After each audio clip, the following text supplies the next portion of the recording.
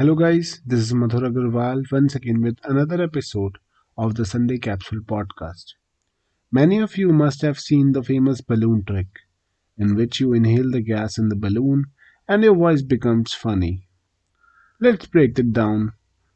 Today's podcast might be small. This is an easy explanation.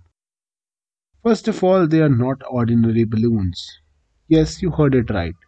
They are not ordinary balloons. Actually, they are balloons filled with helium gas. And do you know that helium is the second most abundant gas? Now tell me, according to you, which is the most abundant gas? As we all know, sound requires a medium to travel. That's why you cannot hear a gossip done in space. In your voice box, also known as larynx, sound is produced by vibrations of your vocal cords.